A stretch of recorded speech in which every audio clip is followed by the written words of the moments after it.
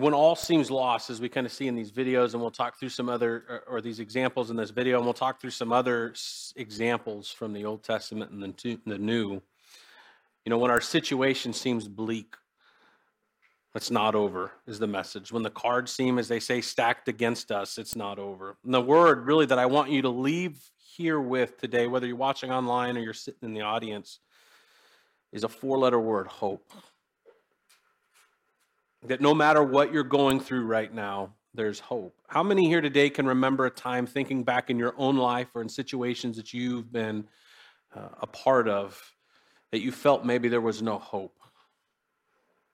I think probably all of us at some point have experienced that. Maybe your situation and your specific example was just too complicated or severe, you thought. Or maybe you thought, like I have, I've made one too many mistakes. I've done this thing too many times. Or you just can't take it anymore. Or maybe you were hurt so deeply by someone you trusted, someone you loved, that your heart feels literally shattered. Or maybe it's that child that you would consider to be a prodigal, and it seems like they'll never come back. There's no hope. The point is, we've all experienced this pain, right? In one way or another. We live in a sinful, fallen world, and there's no escaping that, right? This is where we are. This is where we live. And there's pain in the life. There's pain in life, pain that will inevitably happen. Just look at our current example right now, because we can all kind of relate to this as an example. COVID. One example, the CDC, or COVID, one report as an example the CDC did here recently, surveyed adults across the United States only, and it showed about 31% of the respondents of that survey reported symptoms of anxiety and depression related to kind of the situation that we're in now, not unexpected. 13% of those reported, though, having started or increased substance use, which is interesting because if you think about it, it's kind of a cycle, right? You have the anxiety, you have the depression, right? You feel hopeless. And so you turn to other things, you turn to alcohol, you turn to drugs, and that makes us feel more hopeless, more separated. And it's a vicious cycle, right, that competes. The study goes on to say that 26% also reported stress-related symptoms and 11% increase in thoughts of suicide during the time of the period that the survey was conducted. The world needs hope, and this is the whole issue, right? People are feeling hopeless.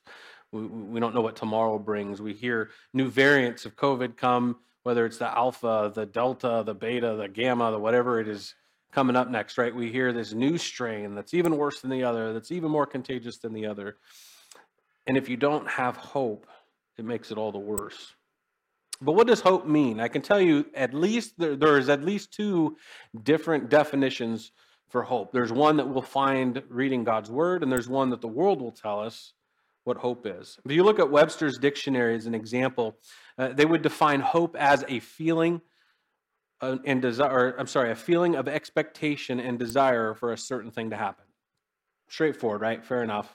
It's a pretty simple definition of hope, but true hope, and we'll see today as we dive into God's word, biblical hope is so much more than that, and thank God that it is. It's so much deeper than that.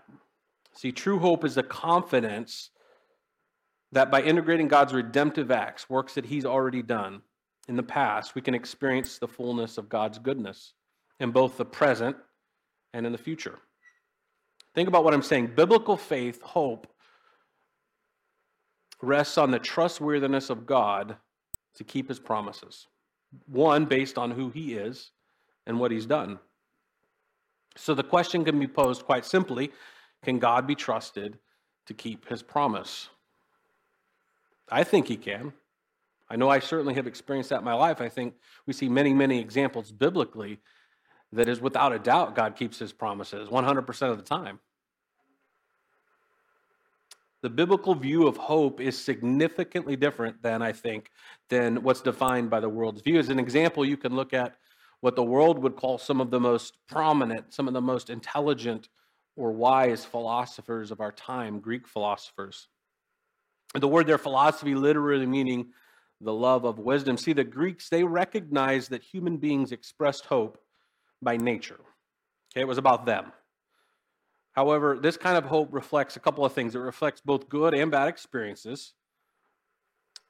See, the future was a projection, then what they're saying is the future was a projection of one's own subjective possibilities. What could I do? What am I capable of? My hope is based on my surroundings, on my circumstances. Biblical hope, though, avoids this subjectivity by being founded on something greater, who God is, what He's done. It's a confidence for us in the fulfillment of who God is. God and His redemptive acts, as they accumulate in the birth, it says here, and life, death, and resurrection of Jesus. See, our hope is because God paid our penalty. That's where true hope begins. It begins in a person. It begins in Christ. If you're a note taker, the main verse today is going to be in Colossians 1:27. And there's going to be a lot of scriptures. I have a lot of verses that we'll go through today, so I apologize. You can always come back on the back end and either rewatch this, or if you're really quick at writing, we should have them all up on the screen too. But we'll start in Colossians 1:27. And again, I'm reading out of the New Living Translation version. You can use whatever version you use. That's just the one I've chosen to go with for my study. It says here in verse 27, "For God wanted them to know that the riches and glory of Christ are for you Gentiles too. And this is the secret: Christ lives in you. This gives you assurance of sharing His glory." You know, Paul's writing this here. It's so funny. I don't know if any of you guys do this. When you read God's word, can you ever picture what's being said in your head? Does anybody do that? I love doing that, because especially when I get to Job and some of these stories where, if you ever remember at the end of Job, where God has this response to the complaining, right, that Job does, and I can just picture that power in my head. And I don't do God's word justice in my imagery. I know that, but I can see here in this, the kind of the picture that I got on my head is, I was reading through this, as Paul, it was almost like Paul was saying, "Shh, let me tell you a secret," right? He says there, and this is the secret. He's like, "Hey, Christ is in you. There's your hope," right? I can get this picture in my head that he's being a little sarcastic here and talking to his audience, but really it is no secret, right? God has revealed Himself through time and space in His Son. So as we continue on here, again, Colossians 1:27 is the verse we'll start with. But let's go ahead and pray, and then we'll move on. Heavenly Father, we come before You, and I just thank You so much for the opportunity, Lord, to be here, to be in Your word, to be with our brothers and sisters, Lord, today. I pray that You would bless them, bless me, Lord. Be with this day, Lord, and convict our hearts when we read Your word, Lord. May we see others the way You see them, Lord. May we take refuge, take assurance in the hope that You've given us, in Your sacrifice, and who You are, and the future that You've prepared for us. Even though, Lord, it can seem difficult in the situations that we're going through, we know that You're faithful and that You're true, and that You keep Your promises. We can trust in that. We can rest in that, and we thank You for that. Lord, we love You. Bless this time. In Your holy name we pray. Amen. See, hope and love, I think, would you all agree, is something that everybody needs.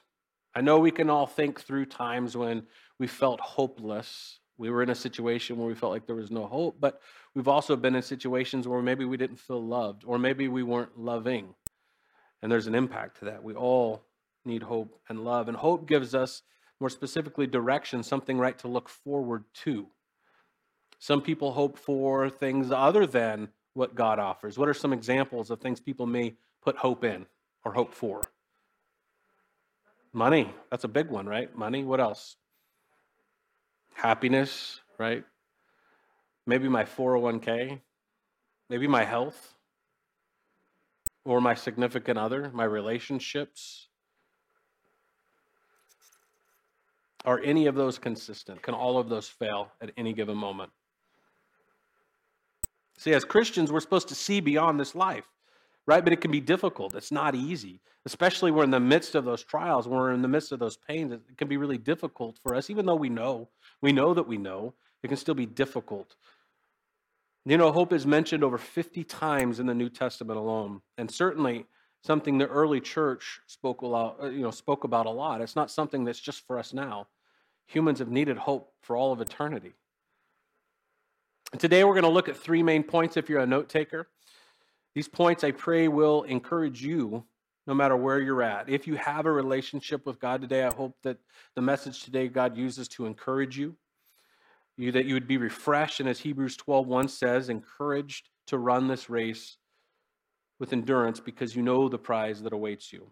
But if you do not have a relationship with God today, know that there's hope. If you're listening online, if you're sitting in this audience, and if you don't have that relationship with God, I pray that you're encouraged to know that you can.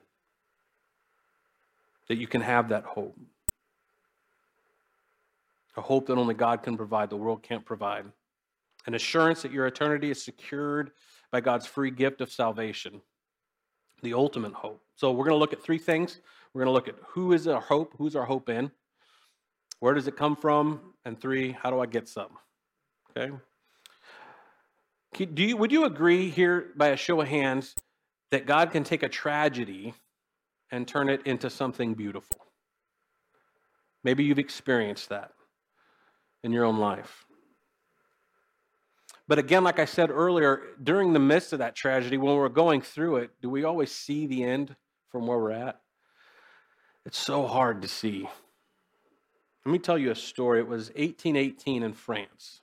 This story starts. And Louis, he's a young boy, was sitting by his father in his workshop. The father was a harness maker, and the boy loved to watch his father work with leather.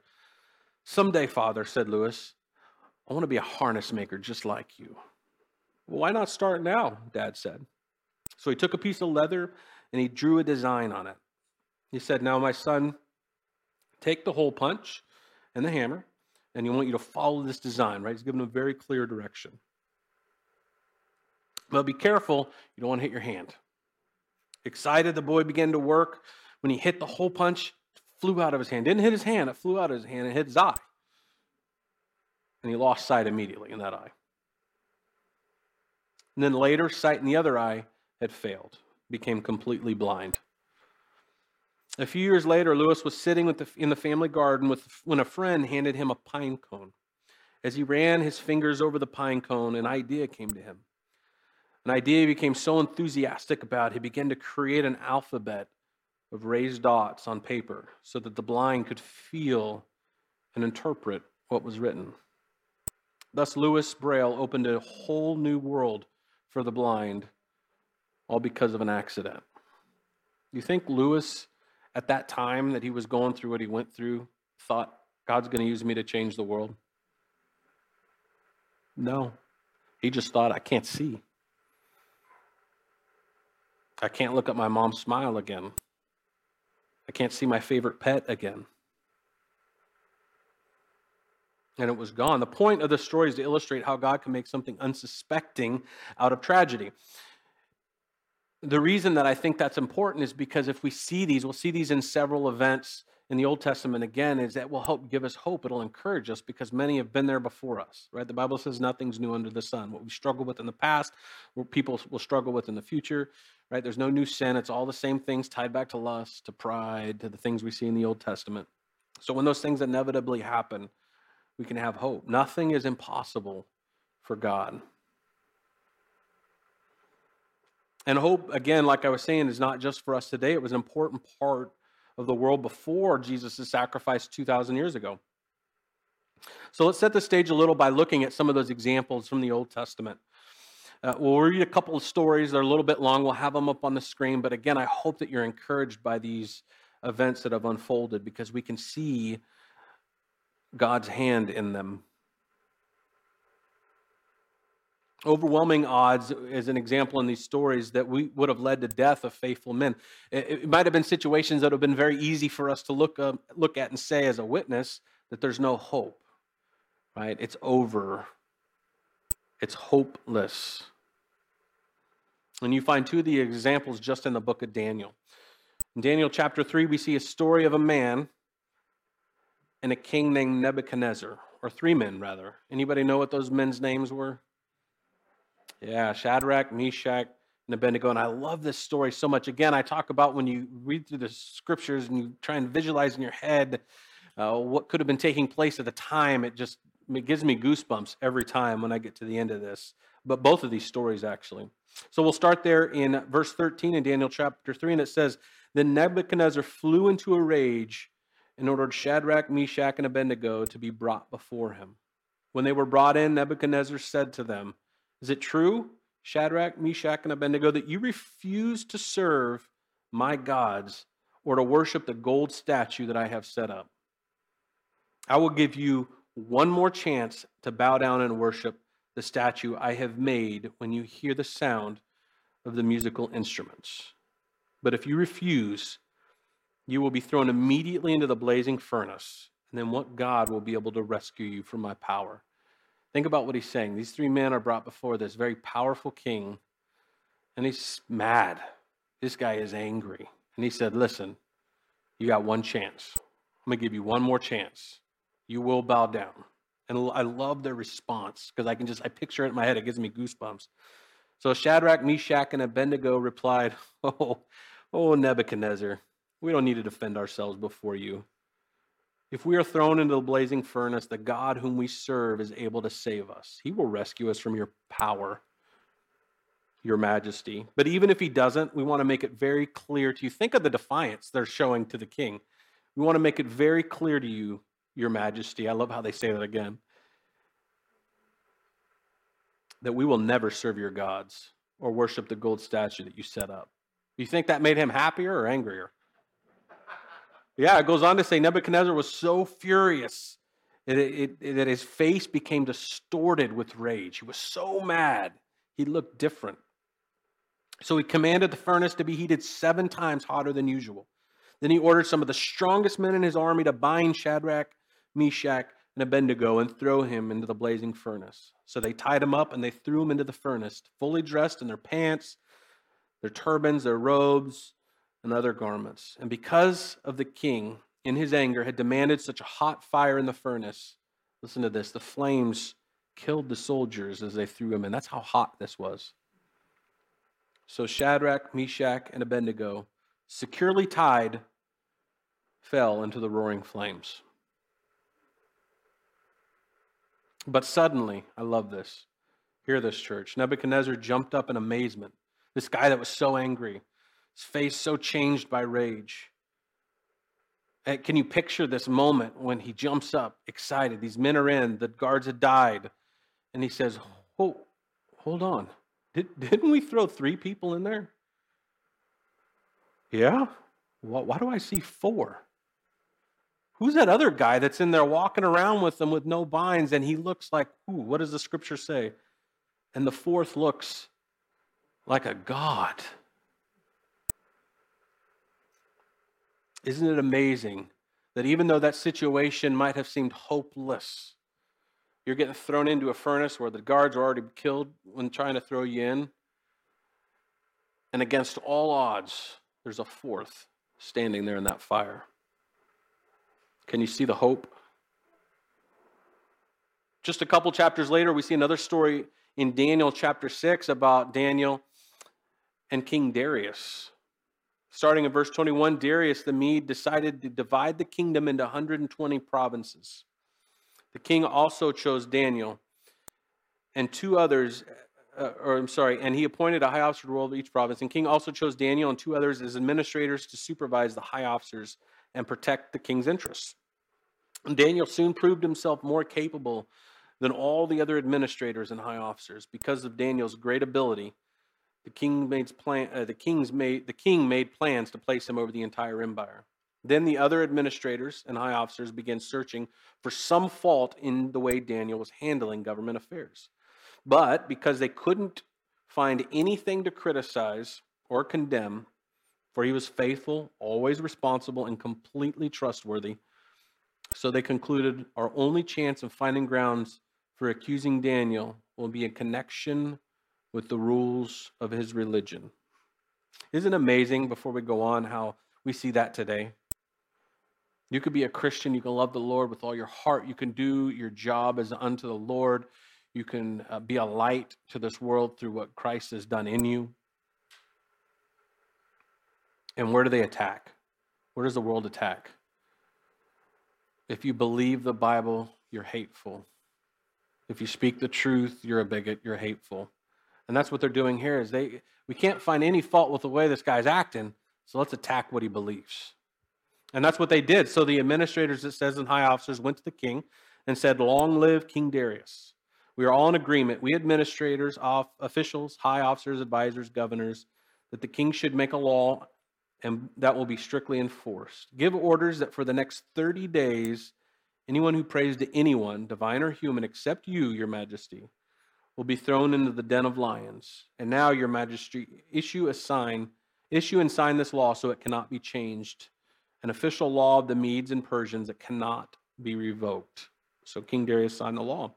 But when Daniel learned that the law had been signed, he went home, and what did he do? Did he cower? Nope. Went right back to it and prayed. He went home, knelt down as usual in his upstairs room with the windows open toward Jerusalem.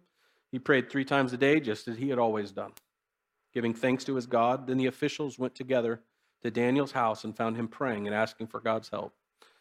So they went straight to the king and reminded him about this law. "Did you not sign a law for the next 30 days? Any person that prays to anyone, divine or human, except you, your majesty, will be thrown into the den of lions?" "Yes," the king replied, "that decision stands. It's an official law, and it can't be revoked." Then they told the king, "Well, okay, the man Daniel, he's not listening, right?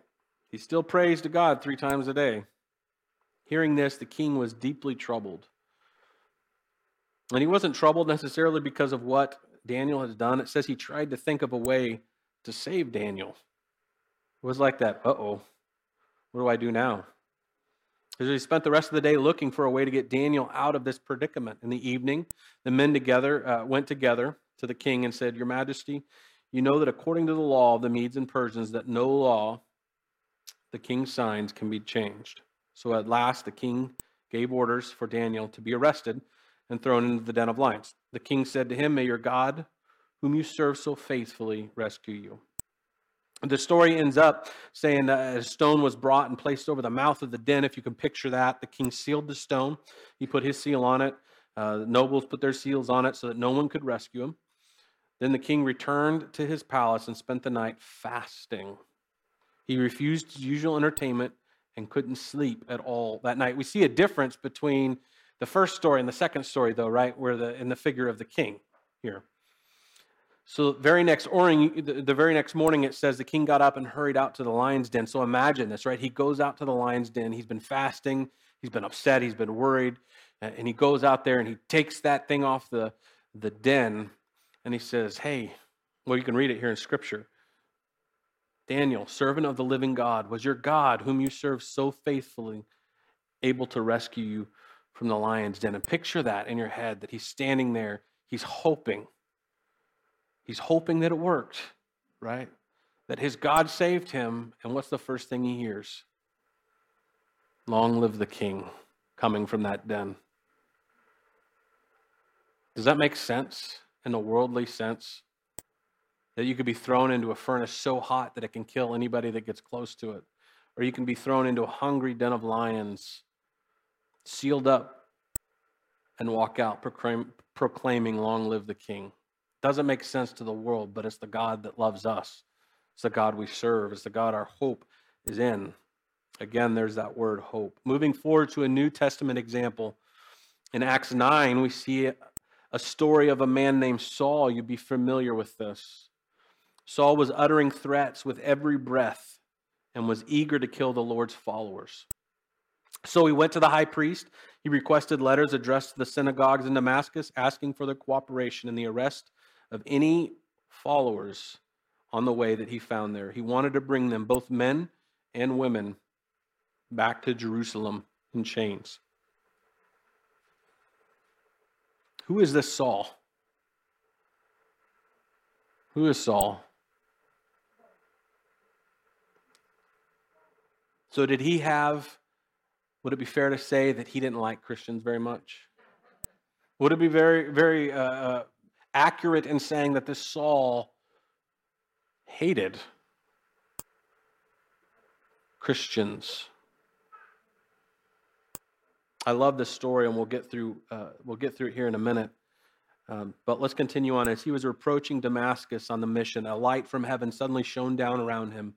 He fell to the ground, and he heard a voice saying, "Saul, Saul, Why are you persecuting me? Could you imagine what he must have thought? As a matter of fact, the voice goes on to reply, he says, "Who are you, Lord?" And the voice replied, "I am Jesus, the one you're persecuting. Now get up and go into the city, and you will be told what you must do." You can see the people that were with Saul had a reaction too here that says the men with Saul stood speechless, for they heard the sound of someone's voice, but saw no one. Saul picked himself up off the ground.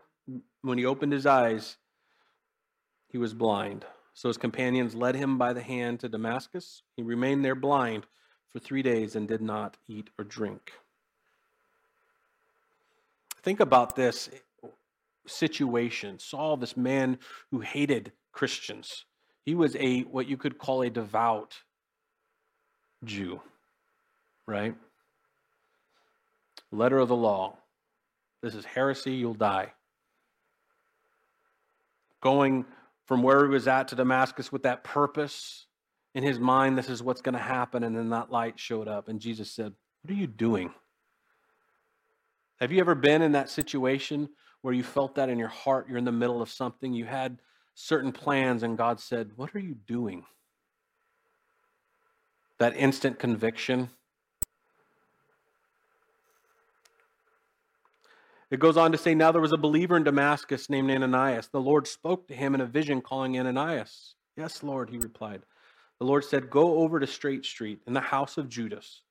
When you get there, ask for a man from Tarsus named Saul. He is praying to me right now, and I am shown him a vision of a man named Ananias coming in and laying hands on him so he can see again."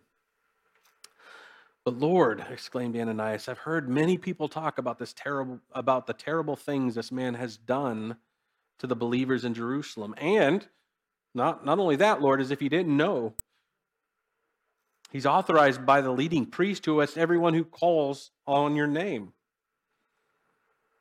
And listen to what the Lord says. He says, "Go, for Saul is my chosen instrument to take my message to the Gentiles and to the kings, as well as to the people of Israel. And I will show him how much he must suffer for my name's sake." It goes on to say, so Ananias went and found Saul, laid his hands on him. "Brother Saul, the Lord Jesus, who appeared to you on the road, has sent me so that you might regain your sight and be filled with the Holy Spirit." Instantly, something like scales fell from his eyes, and he regained his sight. And then he got up and was baptized. Afterward, he ate some food, regained his strength. And Saul stayed with the believers in Damascus for a few days. What do you think, then, the name Saul inspired in Christians at the time? Could have inspired fear, sure. I mean, we're human, right? If we know that there's someone that hates us, that wants us dead, yeah. I mean, we trust in Jesus. We trust in who he is and what he can do. We have a hope, but it's human to have that response, right? We might have that little trepidation. They did. There, obviously, he has, and I say that because we know that he had a name, right? We see this in the story. They know who Saul was. Do you think that the Christians then at that time before Saul's conversion needed hope? Sure. And they had hope because they've already seen the result of the cross. They know that Jesus rose again. But what's really sweet about this story to me, and what's really powerful about this story, and that is too the hope that the Christians would have had at that time. But think about the hope that Saul had after the fact. He had a second chance. This guy who was killing Christians, that was persecuting Christians, that hated Christians, and God said, "I'm using that person." How many times, can I ask, in our lives have we had someone that we could consider a Saul? And how are we to know that God doesn't say, "That's who I'm going to use. I'm going to redeem that person. I'm forgiving that person"? So many times we make judgments on who we think deserves forgiveness, who we think deserves redemption, but the reality is, who deserves anything from the Lord? None of us. But his salvation is free. Amen? His redemption is for us by the work he's done. See, Saul was a persecutor of Christians. Think about, and we talked about thinking about what those early Christians would have thought. Also think of some other examples of Saul. Maybe a man brought dead or a man that was dead and brought back to life with a voice saying, "Come forth, Lazarus." See, the point we're seeing here is that just like the story that we saw in the video and the story we see with Lazarus and even with Saul, is there's hope no matter what. It doesn't matter what you've done. It doesn't matter where you've been. It doesn't matter the mistakes that you have made. There's hope. And we see here with Lazarus, it doesn't even matter if you're dead. God can say, "I'm not done with you." Isn't that an amazing thing to think of? That there is nothing in this world that can separate us from God if we trust in him. Not even death. Fortunately for us, we have that blessed hope. We know to be absent from the bodies, to be present with the Lord. Ephesians 2:11 through 13 says, "Don't forget that you Gentiles used to be outsiders. You were called uncircumcised heathens by the Jews, who were proud of their circumcision, even though it affected only their bodies and not their hearts. In those days, you were living apart from Christ. You were excluded from citizenship among the people of Israel, and you did not know the covenant promises God had made to them. You lived in a world without God and without hope. But now you have been united with Christ. Once you were far away from God, but now you have been brought near to him through the blood of Christ." This is a reminder to us specifically. Being with Christ and without God means that we are without his hope. I mean, we talked about this earlier. You can hope in things of this world like money, power, right? Your 401k, your health. But none of that will last. Years ago, I heard a man named Francis Chan use an example that I just think is very relevant to what we're talking about. And in this example, he was up on stage, quite a bit larger than this, but he had this long white rope. Has anybody ever seen the example of the rope? You know what I'm talking about? He had this long white rope, and he had about an inch of this rope was red. Okay, and he took that rope, and an example would be if I took that rope and we stretched it all the way down the aisle here, past the sound booth out to the back, right? And I had that inch that was red up here, but the rest of it was just that white rope. And he used that example to symbolize eternity. See, that red part, that red inch on that rope is an example of our lifetime. Maybe it's 60 years, 70 years, 80 years, 90 years, the life we live. We spend so much time in the world, spend so much time concerned with what happens in that little inch, and they lose sight of everything that's eternity, right? They spend so much time focusing on the pleasures of that inch and the little sins that they love and they can't let go of that impacts that inch, not realizing that what we do in that little inch echoes throughout all of eternity. Because we're going to spend eternity, you and I will spend eternity somewhere. That question is where? So do we sacrifice the infinite length of that rope for the pleasures in that inch? Do you understand the example that he used? What we do here in the scheme of eternity is insignificant, other than the choices we make. And I'll go through that here in a minute. Everything in perspective, eternity in perspective. I put here the only thing that we will take with us after we die is what? What will we take with us after we die? Nothing, right? You know, Pastor said this before up here, is that have you ever seen a U-Haul being towed or behind a hearse? No. The only thing we will take is the eternal consequences of the choices we make in life, specifically whether we trust in Jesus for our salvation or we reject his free gift. That's it. Everything else is burned here. Everything else stays here.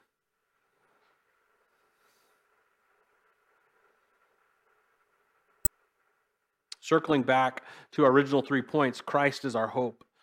The question was in the first point, who is our hope? And Colossians 1:27, I'll repeat it, we said this at the beginning, was God wanted them to know the riches and glory of Christ are for you Gentiles too. And this is the secret, that Christ lives in you. And that gives you the assurance of sharing in his glory. Another translation say the hope in his glory. We have to understand that Christ is our home, our hope. Without him, we would not have hope in anything beyond this life. And I promise you that whatever we have hope in this life, aside from Christ, we're going to be disappointed by eventually. When we look at our lives, we see imperfection, sure.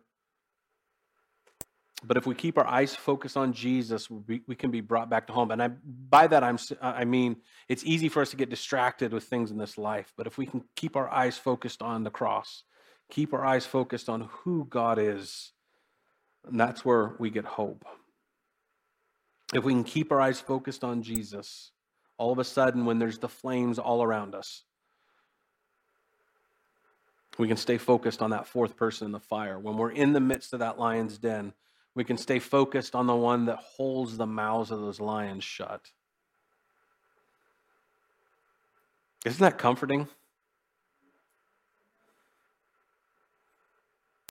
In that instant, when we're focused on the Lord so intently, all of a sudden those really big things, they can start to seem pretty small.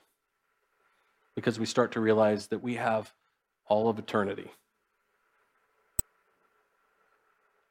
Romans 15:13 says, I pray that God, the source of hope, will fill you completely with joy and peace because you trust in him. Then you will overflow with confident hope through the power of the Holy Spirit.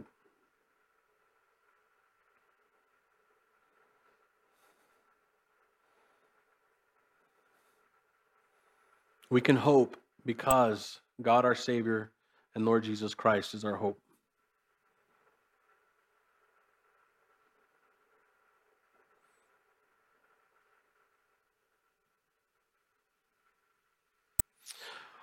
I'm going to move on here in my notes, just as a heads up for the guys back there. So what do we do next? Where do we go with that? Hopefully, if you're a Christian and you love the Lord, it encourages us. It's been said, this quote here is, hope is called the anchor of the soul. We see that in Hebrews 6:19. Because it gives us stability to the Christian life. But hope is not simply a wish. I wish that such and such would take place. Rather, it's something that we latch onto with the certainty of promises and who God is, because we can see that he fulfills his promise. He's done it from Genesis, and he'll continue to do it all the way to his coming back. Not once has God ever failed on his promise, even though too often it's what we deserve, is death. But he's faithful, praise God. Do you know Jesus today is a question that I want to ask in conclusion. Do you know him?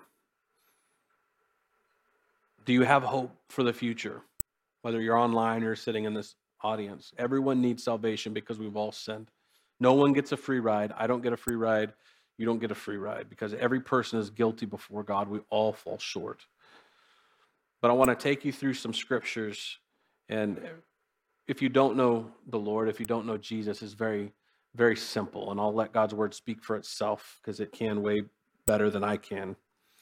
Romans 3:9-12 says, well then, should we conclude that Jews are better than no others? No, not at all. For we have already shown that all people, whether Jews or Gentiles, are under the power of sin. As Scripture says, no one is righteous, not even one. No one is truly wise. No one is seeking God. All have turned away, and all have become useless. No one does good, not a single one. Romans 3:23 says, for everyone has sinned. We all fall short of God's glorious standard. Romans 6:23, for the wages of sin is what? Death. But the free gift of God is eternal life through Christ Jesus, our Lord, and he is our hope. Romans 5:8, but God showed his great love for us by sending Christ to die for us while we were still sinners. Chapter 10, verses 9 and 10, if you openly declare that Jesus is Lord and believe in your heart that God raised him from the dead, you will be saved. For it is by believing in your heart that you are made right with God, and it is by openly declaring your faith that you are saved. Romans 10:13 says, everyone who calls on the name of the Lord will be saved. Romans 5:1, therefore, since we have been made right in God's sight by faith, we have peace with God because of what Jesus Christ, our Lord, has done. And we finishes off in chapter 8, verses 1 and 38 through 39. It says in verse 1, "So now there is no condemnation for those who belong to Christ Jesus. And I am convinced," there in verse 38, "that nothing can ever separate us from God's love. Neither death, nor life, nor angels, nor demons. Neither our fears for today, nor our worries about tomorrow. Not even the powers of hell can separate us from God's love. No power in the sky above or in the earth below. Indeed, nothing in all of creation will ever be able to separate us from the love of God that is revealed in Christ Jesus our Lord." It really is that simple. There is no secret society, secret handshake. You don't have to wear any special garments. You don't even have to say a special prayer. There's nothing you can do to get to God. And he knows that. So he had to come to us. And he did that 2,000 years ago. Romans 10:13 again says, "For everyone who calls on the name of the Lord will be saved." Listen, it's not just for the Jews in Jesus' time.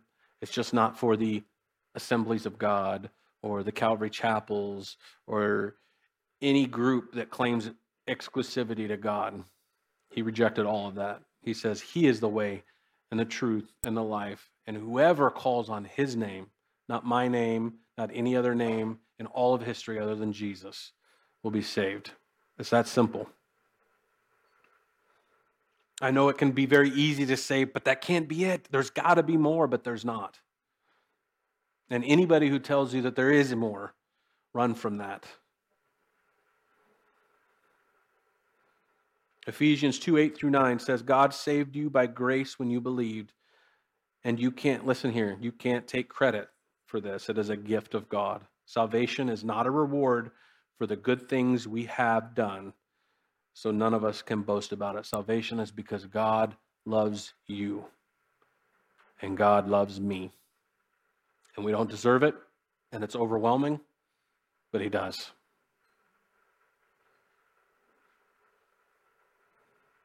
I pray that you are encouraged today and that and to know that there's always another in the fire, no matter what you're going through. The flames seem too high. When you know you're headed into that lion's den, know that you are loved by the one that walks with you in those flames. It doesn't mean that this life doesn't have trials. It doesn't mean that things aren't hard, but there's hope. I'm going to leave you with Romans 5:13. It says, "I pray that God, the source of hope, will fill you completely with joy and peace because you trust in him. Then you will overflow with confident hope through the power of the Holy Spirit." Amen? Let's pray. Heavenly Father, we come before you and just thank you again so much for this time together. Lord, we just pray that you be glorified, that you be magnified, Lord. And we just thank you that no matter what we do, there's nothing we could have done to earn it. You love us so much that you sent your only Son. You stepped off of your throne. You put yourself in these dirty rags, as you call it. It took on the form of one of the most helpless things in the world, a baby. Knowing what that meant, knowing that it would lead to your crucifixion, your death, and praise to you, inevitably 3 days later, your resurrection. Nobody can claim that in history, and none of us can ever earn it with anything that we do. But we thank you for it. We thank you for that free gift. We praise you, Lord, and love you. In your holy name we pray. Amen.